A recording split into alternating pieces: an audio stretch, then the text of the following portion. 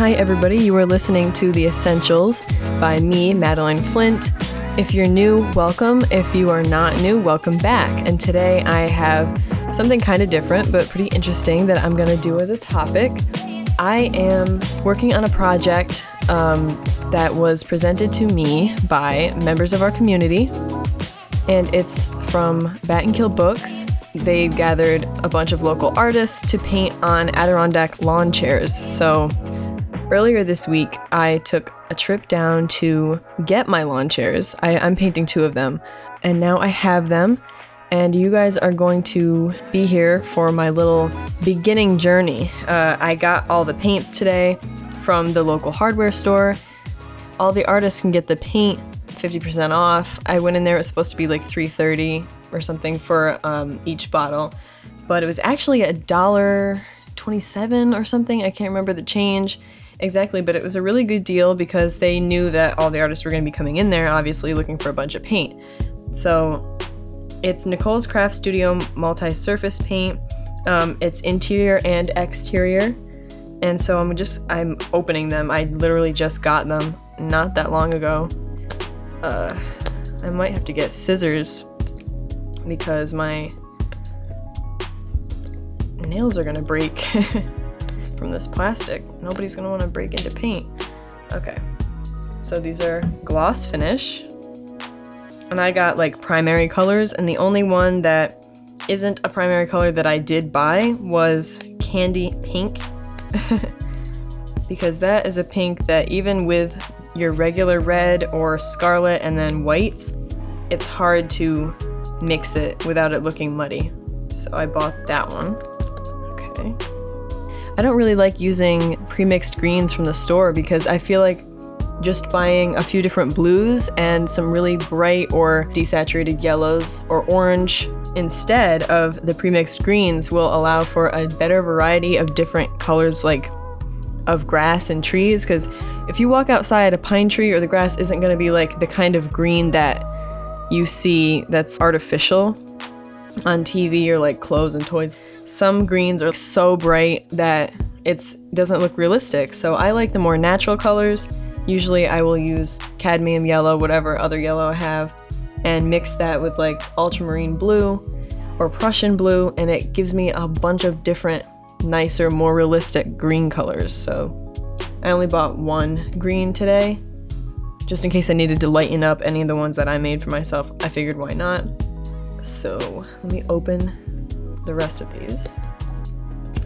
And I got 10, just in case. I could probably have gotten away with 5 and then just mixed the rest, but like with that pink, I didn't want to chance it. And then of course I needed white and black.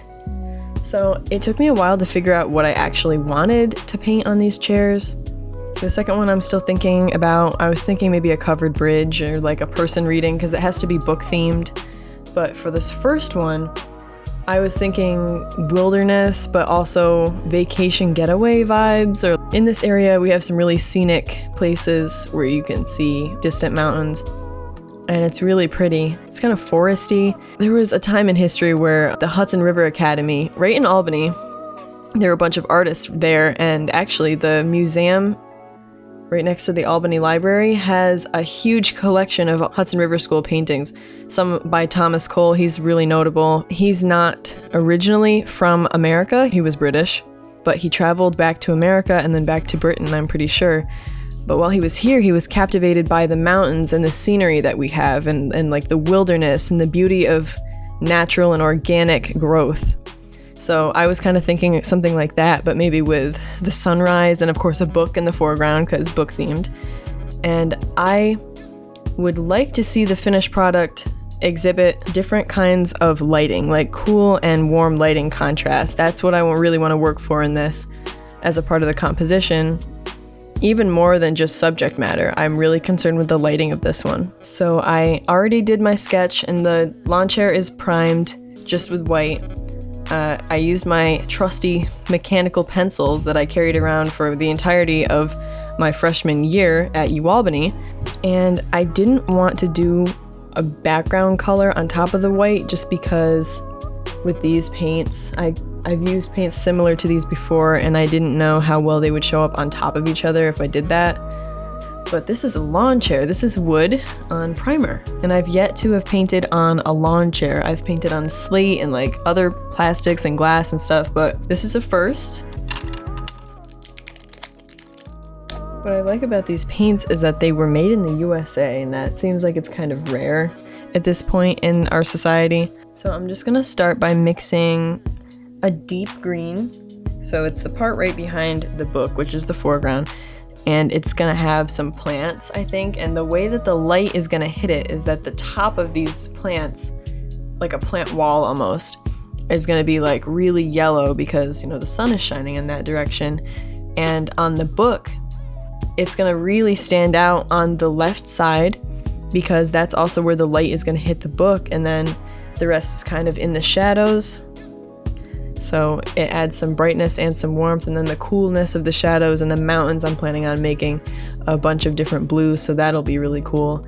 And then the greens, there's warmer greens that I want on the left side because I want the viewer's eye to be drawn towards those like highlighted pages where the sun hits it.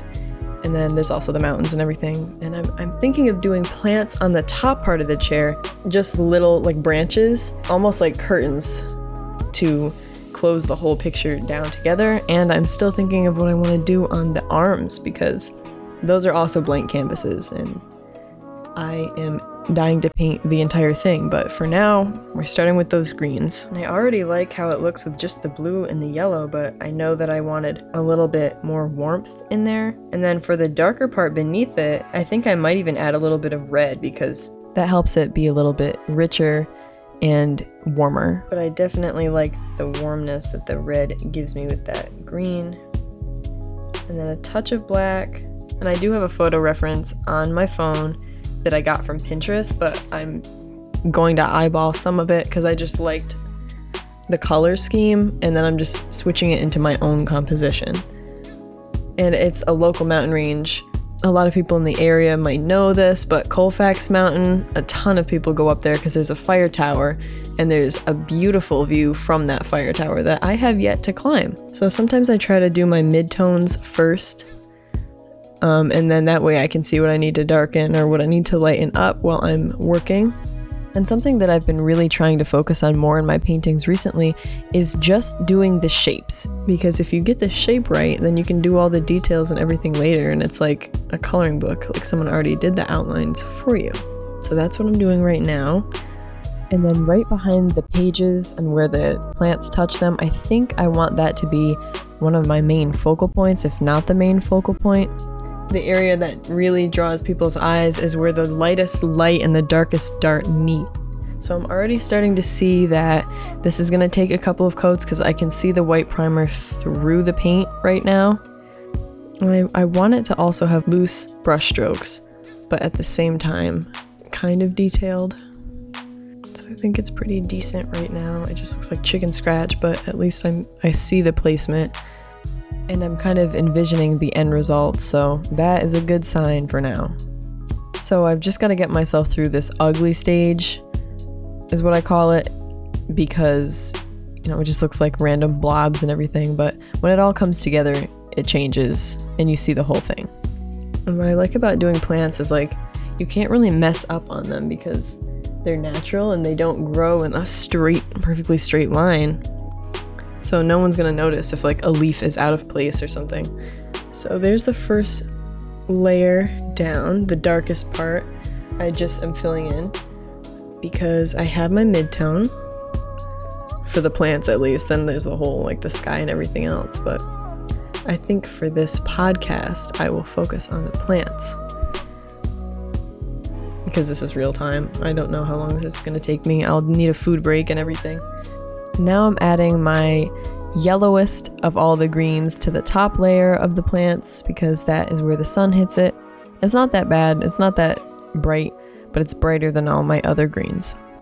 I know that I will be going lighter with the highlight, so as of right now, the color I am using doesn't matter to me too much. I think it's a good start. And I might have to like let each piece dry and then go back and do the second layer because it does look a little transparent right now on top of the primer, but I'm sure that will be resolved. I remember I painted on glass for another local business, and that was so much fun. But I was nervous at first because I didn't know how well the paint was going to hold up on top of glass. Sometimes it slides around and doesn't stick very well, but I used my primer, which was gesso at the time, and everything seemed to stick pretty well on top of that. Now with this, because I think this primer was a spray-on, there's a little bit more texture, and it's also wood, but I don't hate it. I'm seeing the colors start to match up right now, and that part is exciting for me. I will post pictures of these chairs when they're both finished on my Facebook, so if you guys want, you can check them out there, and I will link my Facebook in the description. Add in those yellows. I can't wait to do the highlights. That always really brings the painting to life for me, and it's usually the last thing that I do because, you know, once you have everything already in there, all the shadows, all the different tones. When I'm doing portraits or like animal portraits, it's always like the shine in the eyes or something along those lines that I waited to do because, you know, that's got to go on top. Sometimes it's just a dot and it makes the whole painting and you know you're done. And even when you're painting something black or something that's darker colored, it's not all one color. So I actually finished the part with the little plants right above the book. And I think from here on, I'm just adding some more darks to the bottom. I'm gonna start working on just the book. So while I'm waiting for the rest of that paint to dry, I do have a few scientific tips on why art is good for you guys, because you know me, I couldn't not include something scientific. There's always something new in that realm of study to find, and I think it's pretty interesting. So a few of these things that I found are from PrincetonArtistBrush.com. The first thing is that art can serve as a treatment or a preventative to depression, because we know that most of history's greatest artists like Vincent van Gogh and Edward Munch and all of them, they suffered with mental illness and depression. But when they would do their art, that was like an escape from reality. And being able to have something to turn to if you are struggling with your mental health, like art, is a wonderful outlet, because not only are you making something that's expressive and beautiful, and it doesn't have to be a painting of something pretty like a flower or whatever. You can paint whatever you want, and to you, it's very special. It helps you cope with stress, because most artists will tell you there's nothing more soothing and relaxing than getting into the flow of a good painting, because it takes your mind off problems. And painting actually has a calming effect on your brain because it causes a release of serotonin, which affects a lot of the functions in your whole body. It stimulates sleep and wake behavior and all this other stuff, but lots of feelings too. Feelings of calmness and feelings of happiness. And doing art can actually prevent mental decline as you age.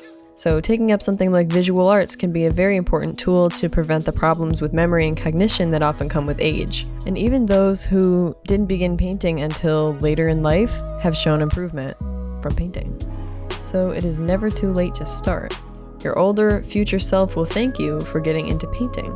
And something else that I found when I was just reading through different science articles and everything today was that there's a field, a relatively recent field, called neuroaesthetics that I find extremely interesting.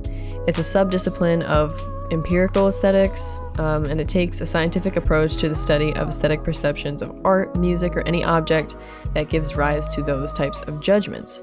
And it's fields of perceptual psychology, brain anatomy, art, biology, all of that stuff combined, and all of which I find very interesting. Most of those I'm actually studying in college right now. I think this subdiscipline of science might be in my future. I actually hope it is, because it sounds really cool. So I'm hoping that the rest of that paint is dry. I'm going to start painting the book, so just some of the shadows.